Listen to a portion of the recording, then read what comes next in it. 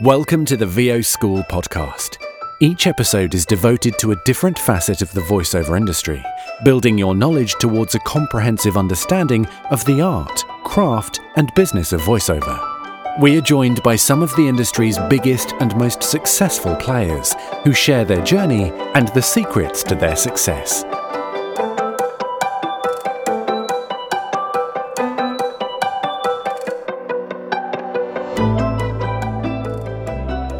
Hello, welcome to the VO School podcast. This is episode 2 of the run, and today we're talking about studio connectivity. Now, what is that? Well, you'll find out soon enough, but it's basically connecting your studio to the outside world and how one does that in 2018. We're covering a little bit of the history of that technology, plus all the options that are available today, or at least the most popular ones, and that's going to be a lot of fun and hopefully very illuminating.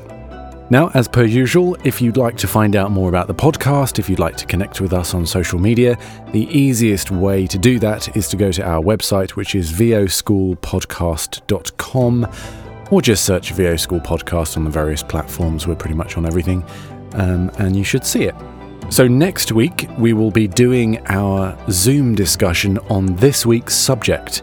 And that was a lot of fun last week. In the previous episode, we talked about video games. So last week, we did our Zoom chat, and Amelia from the episode joined us, along with Brad Venable, who's a prolific video game actor. And we had a really great chat about everything to do with video games and how one gets into that world and what is involved in the process. And that was a really great chat. So if you'd like to join the next one and subsequent ones after that, just go to our Patreon page, which is patreon.com/VO School. So we're alternating between podcast episode, and then the next week is going to be that subject's Zoom session, and then back to the episode again, and then so on and so forth. I think that makes sense. Okay, so that's enough of my blabbing on. Just a quick note that this was actually the first interview that I recorded for this run, so if I'm a little disjointed at the beginning, that's why. But other than that, we are here this week to talk to Tim Friedlander and Kevin Leach. I tell you a little bit about what they do at the start of the interview, so no need to dwell on that now. So we'll have a couple of quick ads and then straight into the interview. The National Zoo. Because sometimes you just need to stroke a llama. Instagram. Download it and start embarrassing your teenagers today. Resolve Spot and Stain. Because the dog's gonna drag his butt on the carpet. He just is. Engage the droid army with this LEGO Star Wars Republic fighter tank. Hi, it's J. Michael Collins, and these are just a few examples of the first-class demos my team and I are producing. If you'd like to have something similar, visit jmcvoiceover.com and click on the Demo Production tab to find out more. Connect your studio to the world with IPDTL. IPDTL is a cost-effective alternative to ISDN without the need for hardware or line rental. Connect, mix, and record up to 4 locations at the same time, including phone patch, right from your computer. You don't need additional software as IPDTL runs in your browser, and you can even get your own ISDN number. Try a day pass for just $15 or subscribe monthly or yearly. So for directed sessions, interviews, and of course podcasts, choose IPDTL.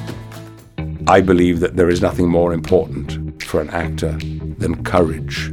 You have to be fearless. In the Envelope is an awards interview podcast from Backstage. Our work as actors on a personal level is to continue to drop the armor and just hit me. I love doing this. This feels very much like a home for me in this work. And I knew the first day of the first class, I'm going to be doing this. I just knew. We ask Oscar, Emmy, and Tony-nominated stars about their journeys and advice for aspiring actors at every level. For me, it is about following the fear, knowing it's there, not feeling like you have to be without fear, knowing that it's always there, but being fearless in the face of it. And then I saw Robert De Niro do it, and I was like, he does it too! Oh my God! It's the humming thing! I always say that to be an actor is to accept that you are capable of anything, good or bad. You have to acknowledge that possibility in yourself. You've got to develop a very thick skin. If you don't have the drive, then the rejection will destroy you. That's what society is. That's what makes us people, is sharing ourselves with one another and receiving other people. There are people certainly who go into this in the hopes of becoming a big star. And that never drove me. And he said, this is going to be your part, Janny. This is yours. And I was like, he said, you get to be this woman who wears a fur coat and has a bird on your shoulder. And I was like, oh my God, she sounds like a hot mess. In the Envelope is available wherever you get your podcasts. Okay, so today, I haven't done this for a while, so I'm going to be a bit rusty. I know it already. Yeah, it's been a little while, hasn't it? It has. I've taken a bit of a break. I am joined by Kevin Leach from Inquality, makers of IPDTL, amongst other things, and Tim Friedlander from Soundbox LA. So welcome to you both. Thank you. Thank you. Hello. All right, so today we're talking about a subject that could get a little geeky. It is studio connectivity. Now, what is that? That is you as a voice talent connecting your studio at home to the big, bad, wide world. And there's a number of ways that we can do that. And we're going to talk to two people who know a lot about it. Kevin, obviously, you have your own product. And Tim, I know you use all of them. So this should be a good discussion. So before we get into the nitty-gritty, Kevin, why don't you tell us a little bit about how you got started into this world? Yeah, I was a soundboard operator for, BBC Radio mostly, BBC Network News Radio. So I sat in the studio moving faders backwards and forwards, and a lot of our job was trying to get people sounding reasonable on air. And a lot of the time we're using scratchy old phones and things and Skype and stuff, and it was pretty damn frustrating. And there weren't many alternatives or solutions to that, so I looked around to try and find some better options. Couldn't find any, so with my business partner Thomas, we built it. That's great. So when was this? What sort of period of time are we talking? We're coming up to the 5th anniversary of IPDTL, which is going to be in October this year, 2018. So yeah, I guess the idea came around pretty much 5 years ago. Right. So was the BBC using Skype? Is that how they were connecting? Amongst many other options, Yeah. The BBC was and is using Skype and FaceTime and Lucy Live and Comrex and good phones and bad phones and ISDN and 2 bits of string and G722 and and higher quality ISDN connections. Yeah, absolutely. If it was an option, then they would try it. Right. Yeah, I suppose it's dependent on the person who's on the other end of the line, what they can handle. Yeah, exactly. And in a news environment, it was always that we'll take whatever we can get, to get the right person on air from the right place with the right news story, then you'd just take whatever you could. And so quality was always a bit of an afterthought, sadly. Right. Okay, that's fascinating. All right, Tim, so we know a little bit about how you got started in voiceover because you've been on the podcast before, but I'd like to know about how you started Soundbox LA and why you started it. That is a good question. It kind of started itself. It's the studio is at the back of my house, so I've had the place. I've been in my place for about 16 years, and the back of my house is a kind of a 4-car garage. And it was turned into an art studio, and a couple of musicians, producers from Canada actually moved down and rented the place out and started to turn it into a studio. And so they had built the booth, and they had kind of started to turn it into a place to record in place of having to go to record an album and rent a studio out in LA. So the record label in Canada actually gave them money to renovate the place. Oh, cool. They got partway through it and stopped paying, and so they had to leave. And when that happened, I took over the space, which was about seven or 8 years ago, and kind of started turning it into a music studio and kind of finished where they left off in it. And I did a bunch of session work here. I'm a guitar player and musician and composer, and so I did a lot of session work here for a long time. Recorded a couple albums with some bands. And in about, fall of 2014, decided to go into voiceover full time, and just had a space. And I had this place where I was just doing music, and I'm like, well, why don't I invite some friends over who do voiceover as well, and maybe we'll get together and start doing workout groups, and we'll start maybe just seeing what we have. And as more people came over, people were like, "Oh, hey, I need a place to record." I'm like, "Well, I guess you could come here and here and record." Or we were already doing workout groups. I kind of do my stuff here, so it kind of grew out of a need of the LA voiceover community for what they needed. So I kind of went backwards, and then I didn't put together a studio and then try and get people to show up. I had people who were here who needed something, and so I kind of built the studio around what was needed in the area. Yeah, it's always nice to work that way. It's been interesting. So I kind of have come to a lot of this out of learning about something as people needed it before I even knew it before I knew it existed. Somebody would say, I need to do this. I'm like, well, let's figure out how do we do that? Yeah. And is there a way to do that? Yeah, I mean, my journey is similar, I guess, because I never said I'm going to build something which services the voice talent industry. I built something that I thought was going to serve the radio industry, and it turned out the voiceover industry loved it, and therefore we kind of changed our marketing since then. So. Right, yeah. So that's your focus now, Kevin? Well, we still service broadcasters and broadcast contributors and podcasters, but I think our most loyal customer base are voiceovers. Right, and that's a growing market as well, right? It looks that way, yeah. The industry isn't getting any smaller right now, is it? Yeah, absolutely. And just before we get back onto the other subject, Tim, you had a renovation recently, right? A pretty speedy one too. Yeah, we did a complete renovation of the booth in 6 days. Rebuilt and renovated. Basically, built another room inside a room. And again, that was out of necessity. We had we just did a project. It was a 6-week video game project for a game called Pillars of Eternity 2, and a studio actually in the UK, a production company in the UK, booked out our place for 6 weeks. Oh, cool. And we were going to be doing, 6 to 8 to 10 hours a day, every day of the week. So I had to make sure that we could work through being right in the middle of Hollywood. Had to make sure we could work through all the extraneous sounds, because we can't stop.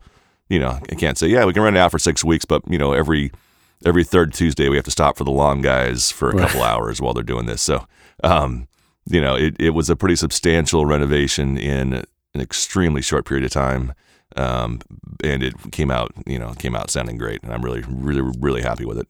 Yeah, that's great. And a little plug for a side podcast that I do. I think that wasn't our Willem Dafoe interview one of the first sessions in your new studio? Your new space? It was the first outside session that wasn't just like me or one of my friends in here doing. Yeah. So we had Willem Dafoe was here. Yeah, it was, and he sounded great in this room. It was amazing. Yeah, he's got a really unique voice. He's a really interesting character. Or he made the room sound great. Right.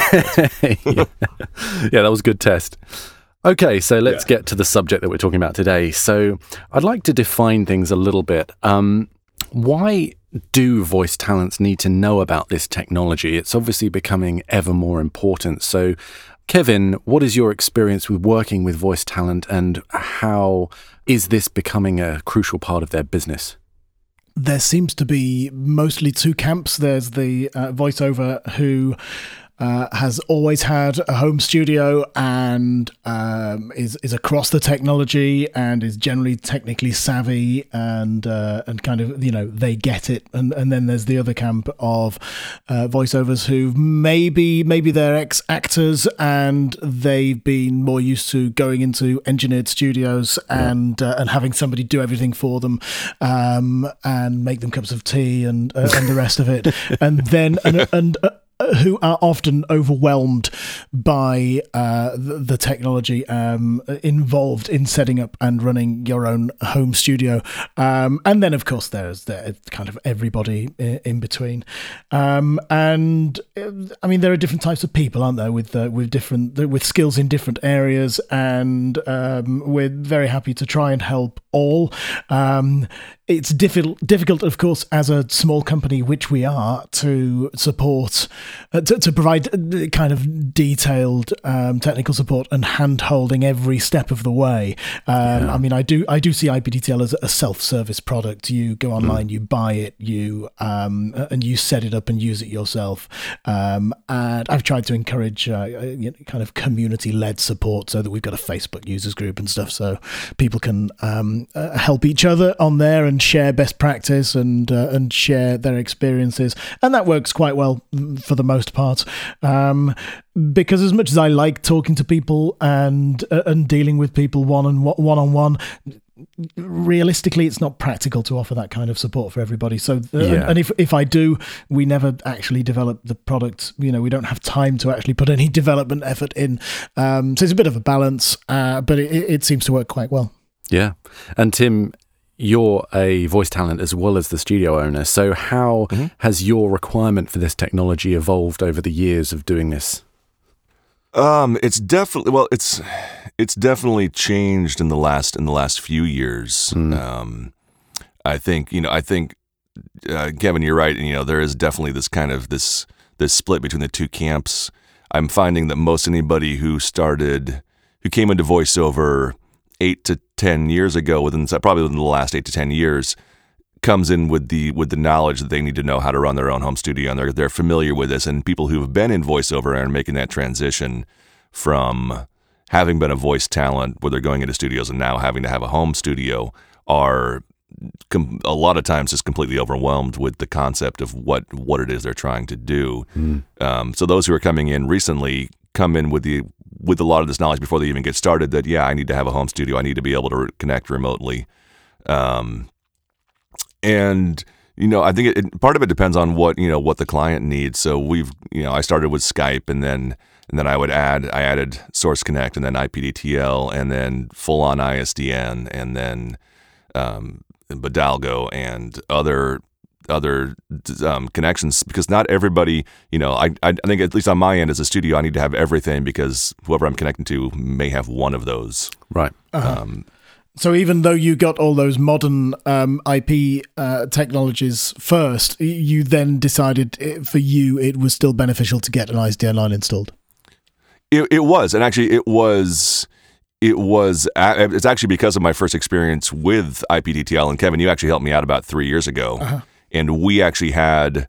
I was connecting with a studio, I guess 3 years ago, that at the time wanted to connect to they had 3 SPIDs, and at the time, Tim, define what a SPID is. SPID is the actual hardline telephone lines that the ISDN boxes connect with. It's like a telephone number, right? Telephone number, exactly. Yeah, it's a telephone number. There's an A and a B. And I honestly don't know exactly. I think one's a send and one's a receive. I don't honestly know the actual technicality of that. What you do is you combine two. There we go. See, you combine 2 digital phone lines to give you a higher quality, higher bandwidth. So it's not that one's sending and one's receiving. It's that you're sending and receiving across both, and because there are 2 of them, your quality is improved. And that's why you run the company and I just use it. And they're 64K each, so you end up with a semi-decent 1 to 8, yeah, exactly. Yeah. We're getting technical already. I was hoping to save this fight.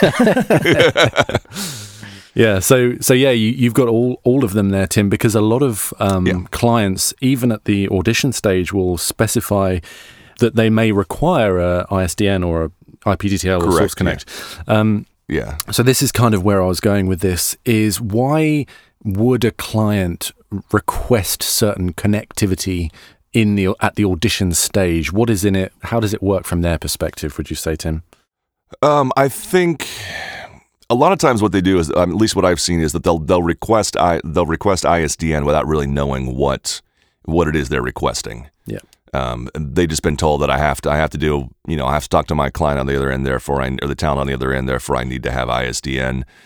I think that the need now is that there's so few chances to go in and work with anybody face to face, that a lot of self-direction, a lot of home-directed sessions just are missing the mark. And if you can get a chance to work with your talent over any kind of directed session, you can do a lot in a 10-minute directed session and get what you need, versus listening to 50, 60, 100 auditions that were self-directed and are missing the mark because you can't actually talk to them and tell them what you need.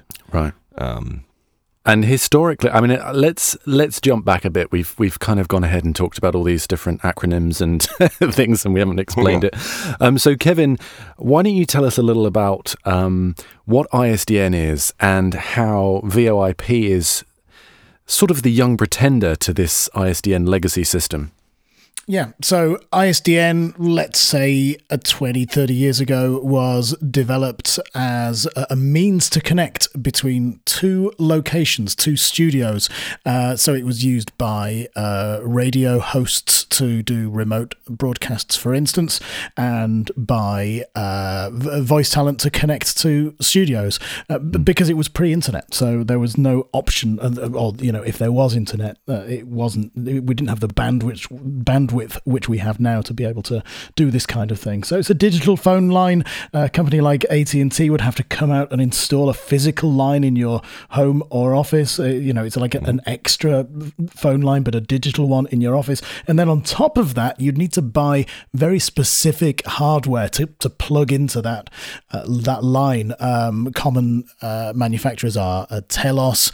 In fact, they're the main player, really. You also get Primas and Pronto codecs, but yeah, Telos are the big one, certainly in North America, and they make this hardware and sell it for about $5,000 for one, and then you pay the rental on the line, and then once you've got that, you're kind of a gold-plated, or back then you were kind of a gold-plated VO because you had this such expensive, complex technology that it kind of raised you above the rest of the VOs out there, but that's kind of changing now. Yeah, and those, why don't you explain a little bit? I mean, ISDN is expensive, obviously, to set up, but you also have line rental, and you're at the sort of behest of the telephone companies charging you whatever they feel like. I know in this country, the line rental for ISDN and maintaining this technology can range anything from $70 a month to like $1,000, depending on where you live. So, and I've paid both of those. Oh, goodness and me! It's not nice. It's a lot of money, but it's business justification, isn't it? If you've got the work coming in, if you're a studio or a VO who's working hard and you're using it many times a week or day, and those jobs are more than paying for it, then of course it makes sense to have it. But for a lot of people, that just isn't the case anymore. And companies such as AT&T seem to be constantly. There are loads of stories around about them either pushing the price up and or just turning it off. Especially in smaller towns and cities where the hard, because they also need specific ISDN equipment in the local office or the local phone exchange. And when that breaks or the engineer retires or dies, it's easier for the telecoms provider just to say, well, you know what, we won't offer that anymore. And there are stories where they've just turned it off. Tim, you've had instances of that, haven't you? Trying to communicate with people who don't know what it is. I have had that. Yeah, that was my issue. I guess about a year ago, is that I have AT&T. They're the only provider in Los Angeles. Unless you go west and into Santa Monica, and then I believe Frontier is the service provider over there. But I have residential ISDN because I'm actually in a residence. So they gave residential ISDN, which was $60 a month, and then one day they just decided they were going to shut it off without any notification. And when I tried to get it turned back on, they said, "Oh, well, we don't even have that department anymore. We don't even know what ISDN." So it took me about 2 weeks to even reach somebody at AT&T who knew what ISDN was. Wow. And then when they went to turn it back on, they said, "Oh yeah, but now it's $600 a month." Right. Wow. Because suddenly you're a business customer, right? Because residential department no longer exists, and so now I'm business. Clever. And then it was $600 a month, and then it was $1,000 a month, and then it was just not able to reach anybody, and so at that point it became at that point, what's the point of having it? I was the point where I had gone all the way up to the president's office at AT&T, and I had had become best friends with the actual switch operator in Los Angeles, and he's like, all I have to do is walk across the room and flip the switch and turn your ISDN back on, but I can't get anybody to give me the authorization because nobody knows what it is. But because you're looking at an actual hardware, and you have to have copper lines, you have to have actual phone lines running to your place. So part of the issue now is that there's so many new residents and locations that are built that just don't even have the hardware, the infrastructure to even, if you even wanted to have ISDN, you can't get it because it just is not physically possible to make that connection. Right. Which I guess, Jamie, leads us on to the other part of your question, which I never really answered, which was how does it compare to VoIP, which is voice over IP, VoIP, and it kind of is what it says. If we break it down, voice over IP, well, voice is voice, and it goes across IP, which is the internet protocol, which is the very thing that runs the internet. All of your internet connectivity happens using IP, the internet protocol. So and that's, if you break down IPDTL, IP down the line, it makes a little bit more sense when you break it down that way. But IP is just really anything across the internet, and therefore voice over IP is the process or the technology to send and receive your voice or a voice or some audio across the internet. Yeah. So Skype is a good example. Most phones in offices and things now are VoIP based. They're not using old analog phones anymore. They've got VoIP switchboards or PBXs, and it's the way things are going. Most telephony now is, instead of sending an analog signal, a bit of voltage down a bit of copper wire, instead you're sending digital noughts and ones, and they're being translated into audio. So that when I talk, and this is exactly what's happening now. I'm talking into my microphone here. It's being converted into a digital signal. It's being sent in a convoluted route across the internet, including underwater cables across the Atlantic, and then it's landing at your computer and being converted back into analog audio into your headphones and ears. It's remarkable. I mean, we're in Manchester, Philadelphia, and LA, and we could be in neighboring rooms right now. It's you would never tell the difference. It's absolutely incredible.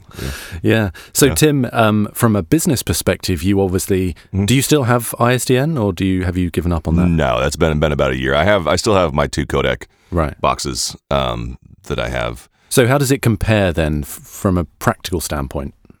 There's no difference. IPDTL, I mean, is great. I have the new service that Kevin has, the Campo with. I paid for my own SPID, so I have, if I need to dial in or dial out to an ISDN box, I can do that now. And there's no need to be paying for the hardware ISDN when IPDTL is just as good and comparable. The quality is great.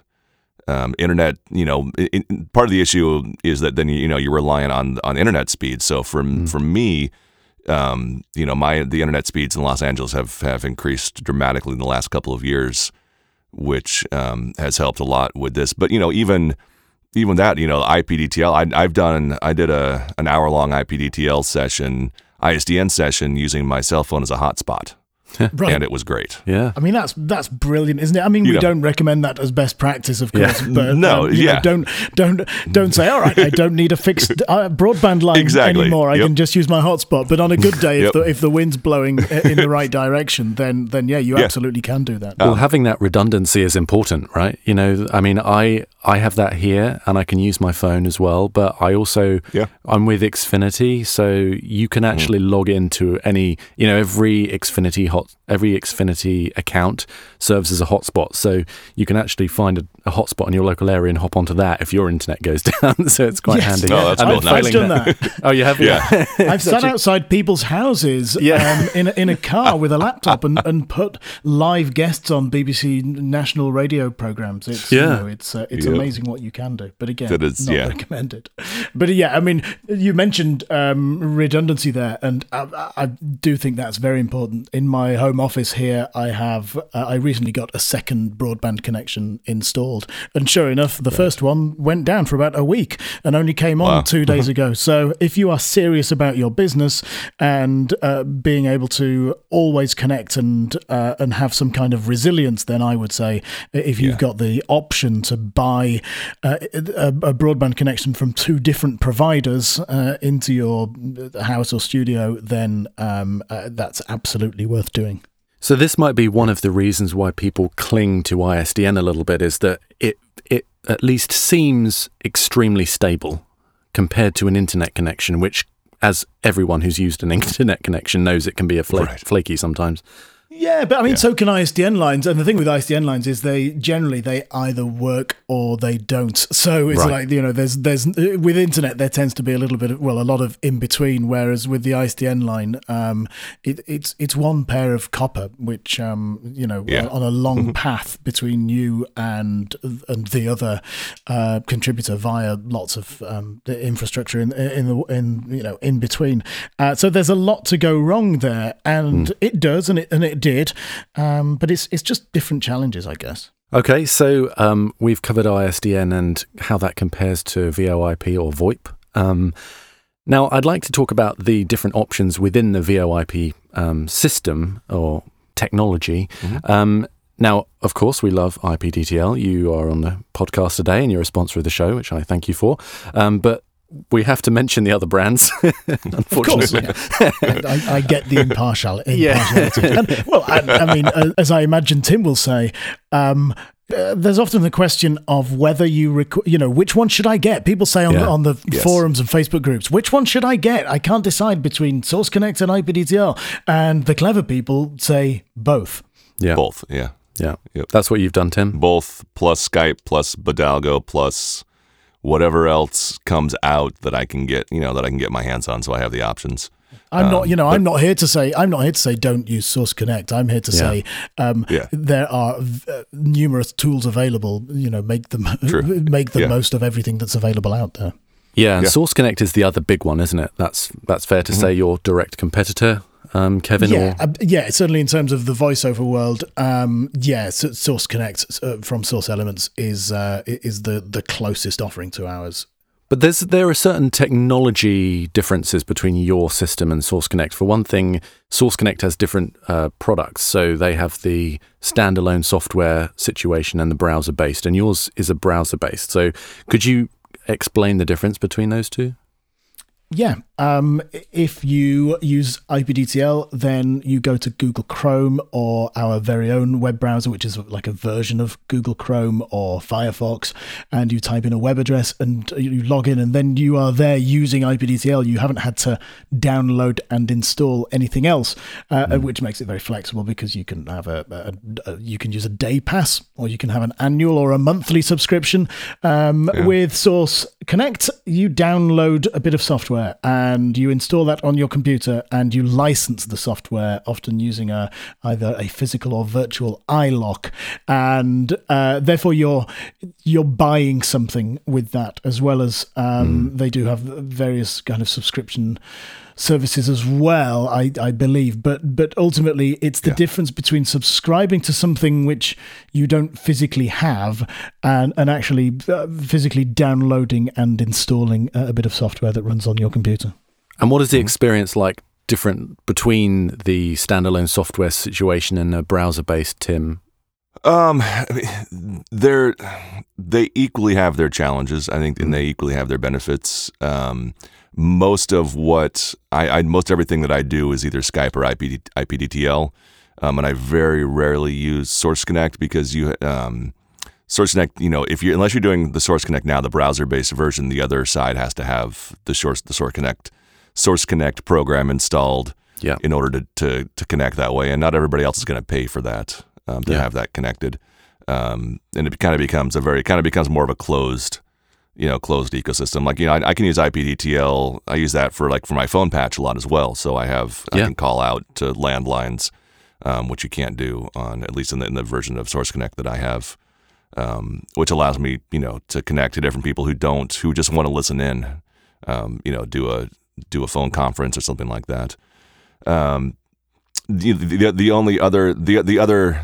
biggest difference I found, or the advantage I guess that Source Connect has is its integration with Pro Tools, and that you can do like a remote, an RTC remote transport control. Anybody else with Source Connect can then control my studio. Right. So I've done sessions with clients in Austria where I just sat back and we did ADR while they ran my entire studio. That's great. With that, but that literally, I think, in the last 4 years has happened twice. So that's nothing that's And you're a production studio, so that's the chance of that happening for you is higher than a regular talent. Yeah. Correct. Yeah. But I mean, we're very much about interoperability, and we use the SIP standard, which is there's lots of these annoying acronyms. SIP is the session initiation protocol, and we have that built right into IPDTL, so you can use that to make phone calls. You can use it to dial other SIP-enabled devices. If you've heard of Comrex hardware that a lot of radio stations have, you can connect to that, or Tie-Line hardware. You can get SIP apps for your smartphone. You can connect through that way, and we're looking more and more at taking advantage of that technology, and that because it's a standard, like phone calls with phone numbers and ISDN calls are a standard. We see that as the future of. We very much don't want a walled garden where you can only connect to other IPDTL users. We want to be the product that connects with everything. That is really beneficial as well, because you might have a session where you can connect VoIP, but a director might want to listen in and they're just on the phone in their car, so they can just call in and join the session as well, and you can mix and match. Yeah, absolutely. And with the gold subscription to IPDTL, you get an advanced mixer layout on your screen, and that allows you to connect between 4 different locations at once. We've got 3 of us going right now, but as the host, you could connect to 4 more, so it's actually 5 participants. Wow. And one could be an ISDN line, another could be a phone line, so somebody could be on your link, so connecting to you through their web browser, and another person could be on, I don't know, a smartphone app, third-party smartphone SIP app, or indeed they could be on a Comrex box, for instance. Right. Let's move on from the more advanced connectivity options that you have into things that are more lo-fi, let's say. We're talking about Skype, Phone Patch, Zoom, those kind of things. So Tim, what's the easiest way for a voice talent to connect via a phone patch, would you say? I mean, the easiest way, the one that everybody defaults to, is Skype. And you can set that up to, you can, which is what I started with. And, you can, depending on what service you pay for, you can receive and send phone calls, so you can call to landlines, or if you just want to do a Skype session, then you sign up and have a Skype account and connect a Skype account. Yeah. With those, and that's what everybody starts with, or not everybody starts with, but that's what most people start with, because that's one that people know and have used and know how to use. Yeah. And then from there, like I kind of just grew from there. I grew and went to Source Connect and to IPDTL when I needed ISDN, and Badalgo, which is another one that I've used frequently, which I use as an improved alternative to Skype. Yeah. Because for anybody who's used Skype, there's lots of background noise. It's not always a reliable connection. It's hard to tell, especially on my end. If I'm engineering on here, I can't tell if I've got noise coming down the line from Skype, or if I have noise in the studio, or where all that's coming. Like on right now, the this session is so clear that I can tell if there's any noise coming in my studio, because everything else, there's no background noise coming through on this, which is great. I'm not sure if that answers your question, but that's no. Using Skype as a phone patch, absolutely. One thing that I often do is just use my regular phone in my pocket and plug my earbuds in. And actually, that's exactly. And I guess that kind of goes back to knowing what the client needs. And like I said earlier, a lot of the clients, when they say they need a remote connection, they'll request, I need ISDN, when really all they need is to be able to hear you and direct you, which can be done over earbuds. A lot of people just throw in earbuds and can connect that way. I've done even with all the stuff that I have. I've had short sessions where it was just easy for me to just grab my phone and do a session that way, because it was quick and easy, and I was already up and running and recording, and I just grab my phone and have somebody direct me over the phone, and it's done. Right. I guess that the main argument against those methods of phone patch, or indeed phone patch in any way, is that that's great. The client listens to you and directs you, and they're happy with the session, and then they get to the end of the session, and you send them the files, and then, like we just heard, there's a squeaky door, or there's there's a dog barking in the background, or there's a plane going overhead, or whatever. And because of the lack of fidelity on phone calls and Skype connectivity, you miss all of that nuance, and certainly even lip smacks and things you often don't pick up on those on a phone patch as you would do on a quality connection. That's absolutely. I mean, a lot of sessions I'll do promos or whatever it is. It's someone based in the office at the production company. They're not in a studio, right? And they've got that little sort of spider phone thing in the center of the the conference room or whatever, that thing. And they're listening over the speaker, and it's terrible quality, and they're just listening for the performance. But absolutely, if you have more of a critical ear, using Skype or phone is just not going to work.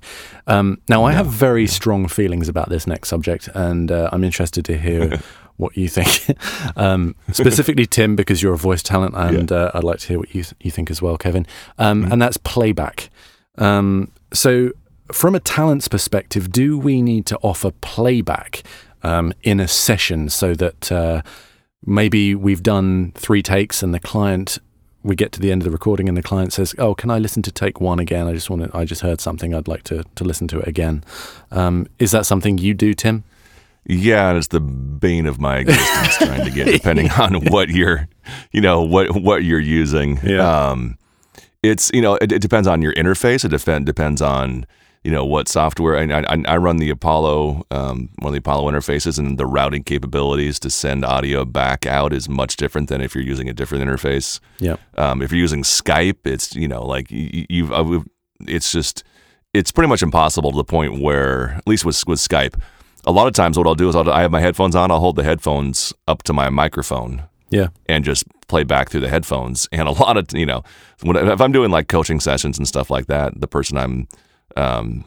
coach that I'm working with, I can play back for the coach, and they can hear it well enough to tell the performance. And that becomes the difference between whether you're talking about, kind of going back to what we were saying before, is somebody listening to you they're listening to you because they want to be able to direct your performance, or they're listening to you because they need to be able to get a quality recording. And it depends on what does the client need on the other end, at least from the voice talent perspective. If all they need to do is just direct your, if they know that you have a quality studio and you know yourself that you can engineer a session while you're recording, which is not all, it's not extremely easy all the time. If you have, you can't be monitoring your audio, you can't be monitoring if something happens. If, fortunately, when the way I have mine set up, I can see Pro Tools running. So if something happens to it, just, the computer crashes, something stops, I can see that. But, that doesn't always happen. Sometimes you're in a booth without a window and you realize you hit record and your computer crashes in the middle, and you get done with a session that lasted a half an hour and you lost the last 15 minutes of it. That's why you may hear a squeaky door in this recording, because every now and again I fly out of my booth and check the computer. Exactly. Yeah. Which is great for people who know how to do it. It's great, and it becomes second nature for those who have, kind of going back, who've started voiceover with that expectation that you need to know how to do. You need to be your engineer. You need to be your own producer. You need to be your own director. It's kind of second nature, but not everybody has that ability to do it. Nor did a lot of people even want to do it. Yeah. Not people are like, I just want to be a voice talent, and I don't want to have to deal with all of this stuff. That is exactly where I am on the subject. Right. And I'll get to Kevin in a second. And but from my perspective, if a client wants me to record from home and they want to listen in, and they're directing me, they're essentially paying me to be a voice talent, and my studio is what they're paying for. And I've deliberately not made it particularly easy for me to operate my recording machine while I'm in the booth, because I'm in performance mode, Right. And absolutely, if they want to pay for me to go to a studio and they want to have playback and all this kind of stuff, then the engineer's responsibility to look after all that, that's absolutely possible. But I'm somewhat stubborn about this, that I don't want to be thinking about slates and thinking about different takes and doing all that kind of stuff while I'm in performance mode. And it's never actually been a problem in 10 years doing this. It's never been an issue. Yeah. So Kevin, what is your experience of dealing with playback situations? Well, it's an extra layer of complication, isn't it? Yeah. And I mean, I would say that's their job, isn't it? If the client's listening to you and they didn't hear it properly the first time and they want to hear it again, well, that's up to them to record it and play it back. I would say, but we live in a complicated world now where it's not as simple as Talent Studio. There are a lot of talents who are doing a lot of engineering themselves and want to be able to offer as extra kind of gold 5-star service. They want to be able to offer extra functionality and make their clients' lives easier, so that the client thinks, oh God, it was great working with that person. I'm going to book them again. They made my life so easy. So there are different ways to see this. Yeah. In terms of doing it, how you do it technically, unless you are tech savvy and you're into that kind of thing and you understand how the audio gets routed or routed in and out of your computer and hardware, then it's not for you. I wouldn't try doing playback unless you're really across how everything's set up on your computer, because everything's possible, but it's. True. Don't complicate your life unless you're confident in doing so and you think you really need to. And we should probably make the point here that if you're using a IPDTL, Source Connect, ISDN, most of the time the client is recording on their end. You're recording yourself as a backup, of course, but they're recording on their end. So they have the ability to play back. It's simple for them. They just stop the recording and zoom back in time and press play. So if you've done the hard work of setting up your system to be able to accommodate ISDN, IPDTL, Source Connect, whatever the high quality audio connection VoIP is, you've then given them that option to do that. So there's that subject. We didn't get too controversial in there, which is good. That's all my questions, and I want to get on some audience questions real quick. Okay, well, this has already been answered, but some of these questions will just reiterate some points that we've already made. So Jason Arnold writes, do we need all of these in a home studio, or should we be prioritizing one over another? So, we have already answered that, but Tim, what do you think? Yeah. I mean, that depends on what level you're working at, and depends on, as you need them. I think that, everything is, at least the IPDTL and Source Connect are they're so cost effective these days that if you're doing enough work, that it makes sense to have that service. But also you need to have tested this and used this not the night before your session, not the half an hour before your session, but when your session comes on, you need to know every single thing. You need to know how to route that. So you need to know if something happens, you need to know how to fix it and how to do that. So I think it depends on what level you're at. It depends on whether if you're in Los Angeles or you're in New York or you're someplace where there's easily accessible studios, and that with a half an hour notice you can go book a studio down the street, then no, you don't need to have every single one of these. But if you're somewhere, out in, if you're somewhere remote, then I think you should have all of those. You should have whatever option to make it, again, easier, like Kevin said, make it easier on the client and make their life easier. And they say, hey, I want to connect. And you say, great, what do you have that you want to connect with? And you say, great, I have that too. Let's do it. Yeah, and for backup as well. No technology is ever going to be 100% reliable. We've got backup servers, and you can use IPDTL2.com if for some reason our main site were to go down. And we've got backup paths for routing audio and ISDN calls and things and telephony providers. But things will always go wrong. So if you've got a completely independent backup system, like I've got 2 internet connections here from 2 different companies, then I think that's a good position to be in. Yeah, great. Yeah. Okay, this is a slightly controversial one. I'm going to ask Kevin this one because it's funny. John Warsham asks, aren't ISDN, Hey, John, IPDTL... Yeah, hey, John. Aren't ISDN, IPDTL and Source Connect all really the same thing functionally? That's a loaded question. They are not the same thing, but they, yes, achieve the same primary result, which is to be able to connect from one location to another in high quality. There are lots of subtle differences, and for instance, with IPDTL, as I say, you can connect to different things. You can actually connect. I suppose the main difference between ISDN and IPDTL is IPDTL will let you connect to ISDN. ISDN in its pure form won't let you connect to IPDTL. So we've got a solution here which is very flexible and lets you do lots of different things. Whereas ISDN does what it does, and it generally does it very well, but it won't do it for long. We haven't talked about the switch off, the actual switch off of ISDN, have we? Well, BT this is British Telecom for you Americans. They have announced an end date for it, haven't they, or have they? Yeah, there have been whispers and rumours for a long time, and who knows whether it will actually become true. But they said 2025, which these years pass by quite quickly, and we're on 2018 now. So that's and that's to turn the last one off, not the that's not to start turning them off. That's to turn off the last ISDN line in 2025. Right. If BT are doing that, then you imagine a lot of countries are going to follow suit. Germany are actually doing it now. Germany are in the process of switching off all of their ISDN lines now, and next year I think they'll all be gone. Oh, wow. Yeah, AT&T is, according to AT&T, is shutting down all the residential stuff by 2018 and all business ISDN by 2019. Wow. But again, we'll see. That's what they say, and we'll see if that actually happens. Yeah, that's what they see. Because it's not magic how IPDTL connects with ISDN. We rent an awful lot of ISDN lines from AT&T, and we've got what's known as PRI, primary rate interface lines, whereas most people have BRI, basic rate interface lines from AT&T. And we've got some lines from CenturyLink as well for diversity.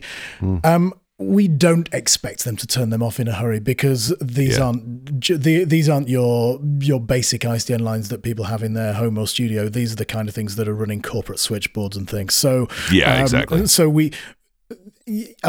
when they switch it off, that's it. We can't keep magically providing ISDN service when AT&T switch it off. We hope. And we certainly have heard nothing to say at this stage that those ISDN lines that we provide our service through are going to be turned off anytime soon.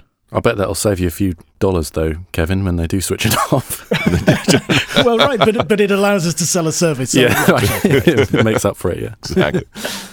Okay, so Zach Alleman, friend of the podcast, asks, which of these services works best for low bandwidth situations? Got to represent your rural Central America friends. So how do we deal with situations where voice talent is in an area where their internet connection isn't ideal? If I look out of my window now, I see rolling fields and sheep and agriculture, and not a lot else. So I'm talking to you now from a rural location, and well, you tell me. Are you hearing me clearly? Yeah, that sounds great. Yeah. What is the minimum sort of internet requirement for IPDTL? Would you say, or any VoIP system?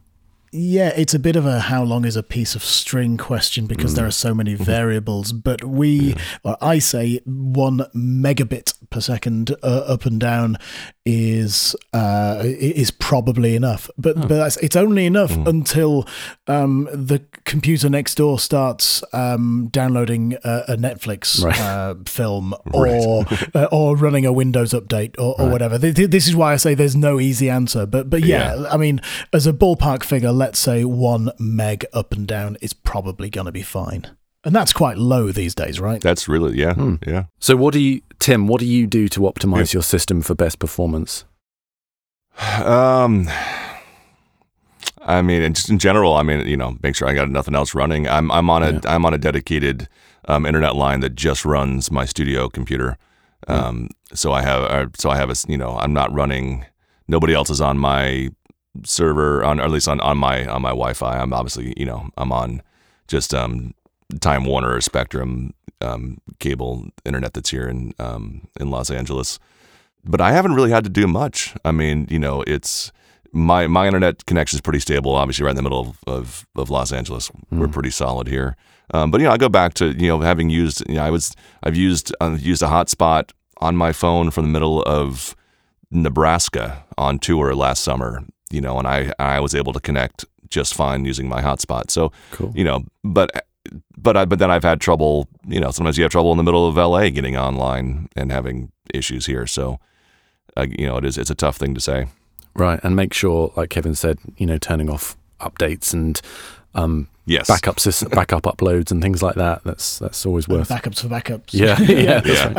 I mean, the single best thing you can do for reliability is make sure you've got an Ethernet cable connected between your router and your computer. Right. If you're using Wi-Fi, then you're already on the back foot. So that's the easiest thing you can do. There's also various things you can do in terms of optimizing. We've now got our IPDTL browser, which it means that you're not at risk of Chrome updates spoiling things. That, of course, only helps. Well, it helps for IPDTL and probably for Source Connect now, because again, that's also susceptible to Chrome running an update and breaking everything.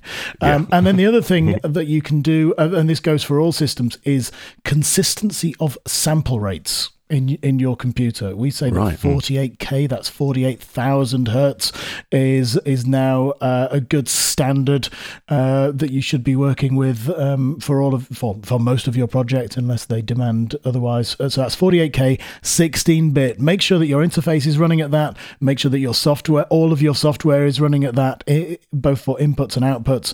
And then you haven't got your computer working overtime trying to do sample rate conversions on the fly. Right. Oh, that's a really good tip.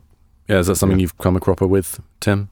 Definitely. Yeah, I do everything at 48. And depending on what program you use, like if you use, using Pro Tools won't let you it won't let you mix sample rates. So you have that ability to do that. But it's and IPDTL automatically detects what sample rate you're at on your interface when you connect. So I haven't had an issue of having mismatched sample rates in a while, but it can be an issue for sure. Depending on what software you're running. I mean, on top of the fact that computers converting things, you can get pops and clicks and random noises. If you're getting these really weird noises, a lot of the time it's a sample rate issue.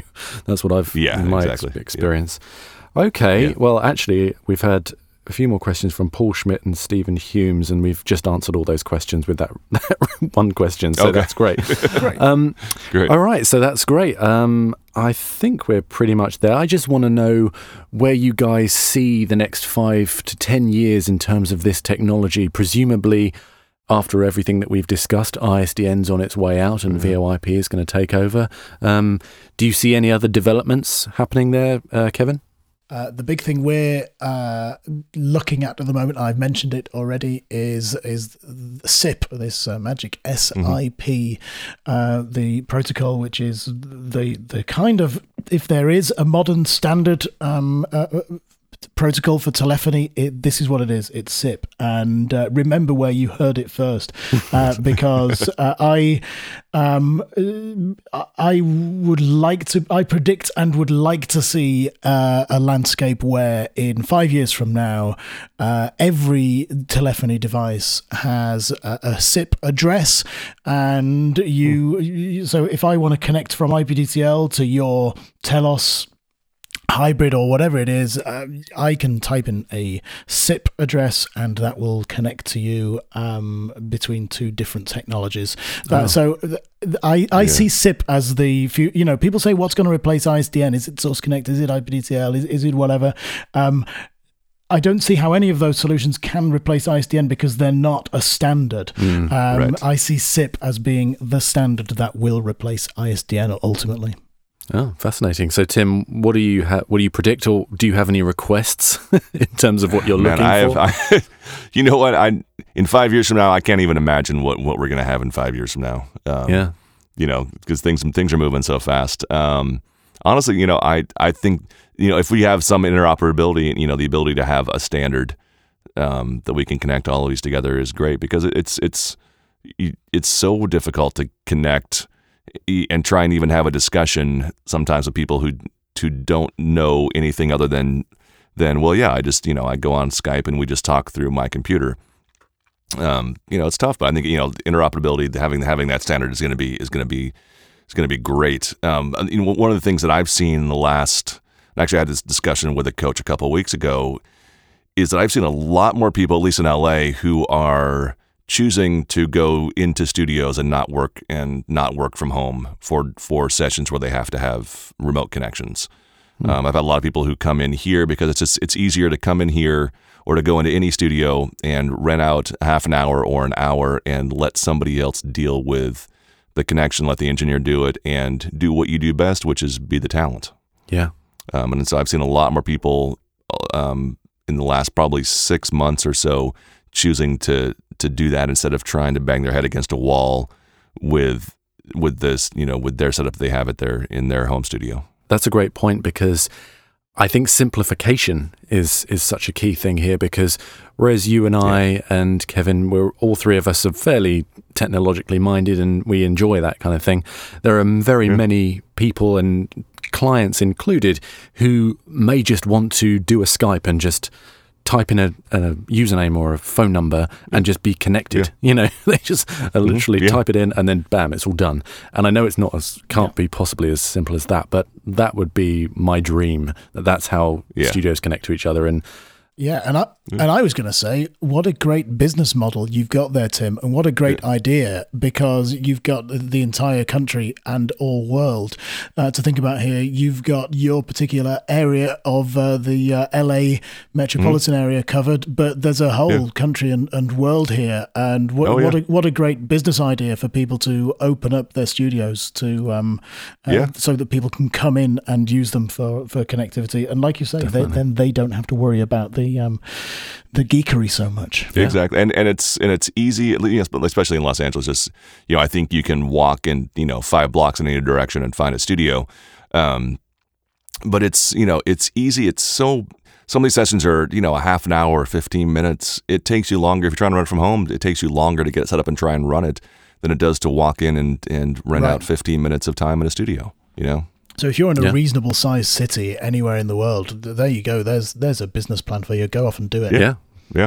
All right. Well, Kevin Leach from InQuality and IPDTL and Tim Friedlander from Soundbox LA, thank you both so much. Can you just finish up by telling us how you get in contact with you guys if you have any requirement for your services? IPDTL.com is our main site. There are links to our various methods of support through the support link at the bottom of that page. Do join our Facebook users group, and if you can't find the answer you want there, then support@IPDTL.com is our email address. Fantastic. And Tim? Awesome. We're just our website, soundbox.la, and you can get a hold of me, tim@soundbox.la. We actually just opened 2 kind of branch studios a couple months ago, so we actually have one studio in Hollywood and then 2 in the Valley, one in Sherman Oaks and one in Studio City, primarily geared towards voice talent who want to get out of their home studio and need a space for auditions and remote and directed sessions. Great. Fantastic. All right. So there you go. The business model works. Yes. Yeah. Clearly. It does. Yeah. Yep. Well, yeah, you heard it here first. Well, you've been up and running for a while, Tim, but yeah, close to the start. Yeah. Yeah, exactly. All right. Thank you both. That was great. Awesome. Thank you, Jamie. Thanks. My pleasure.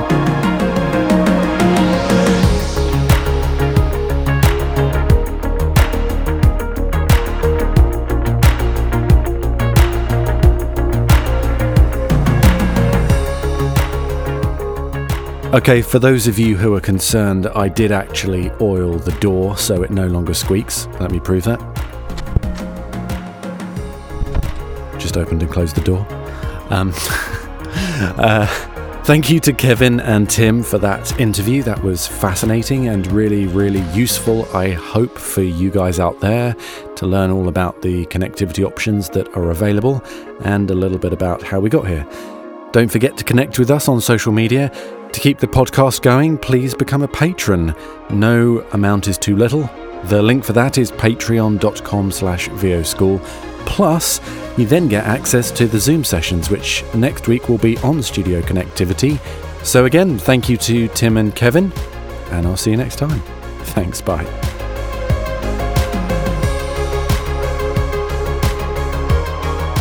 Thank you to this week's guests, to Backstage Magazine and to Kyle Marie Colucci for social media support. A big thank you to our sponsors J. Michael Collins Demos and IPDTL, and to you for listening. I'll see you next time.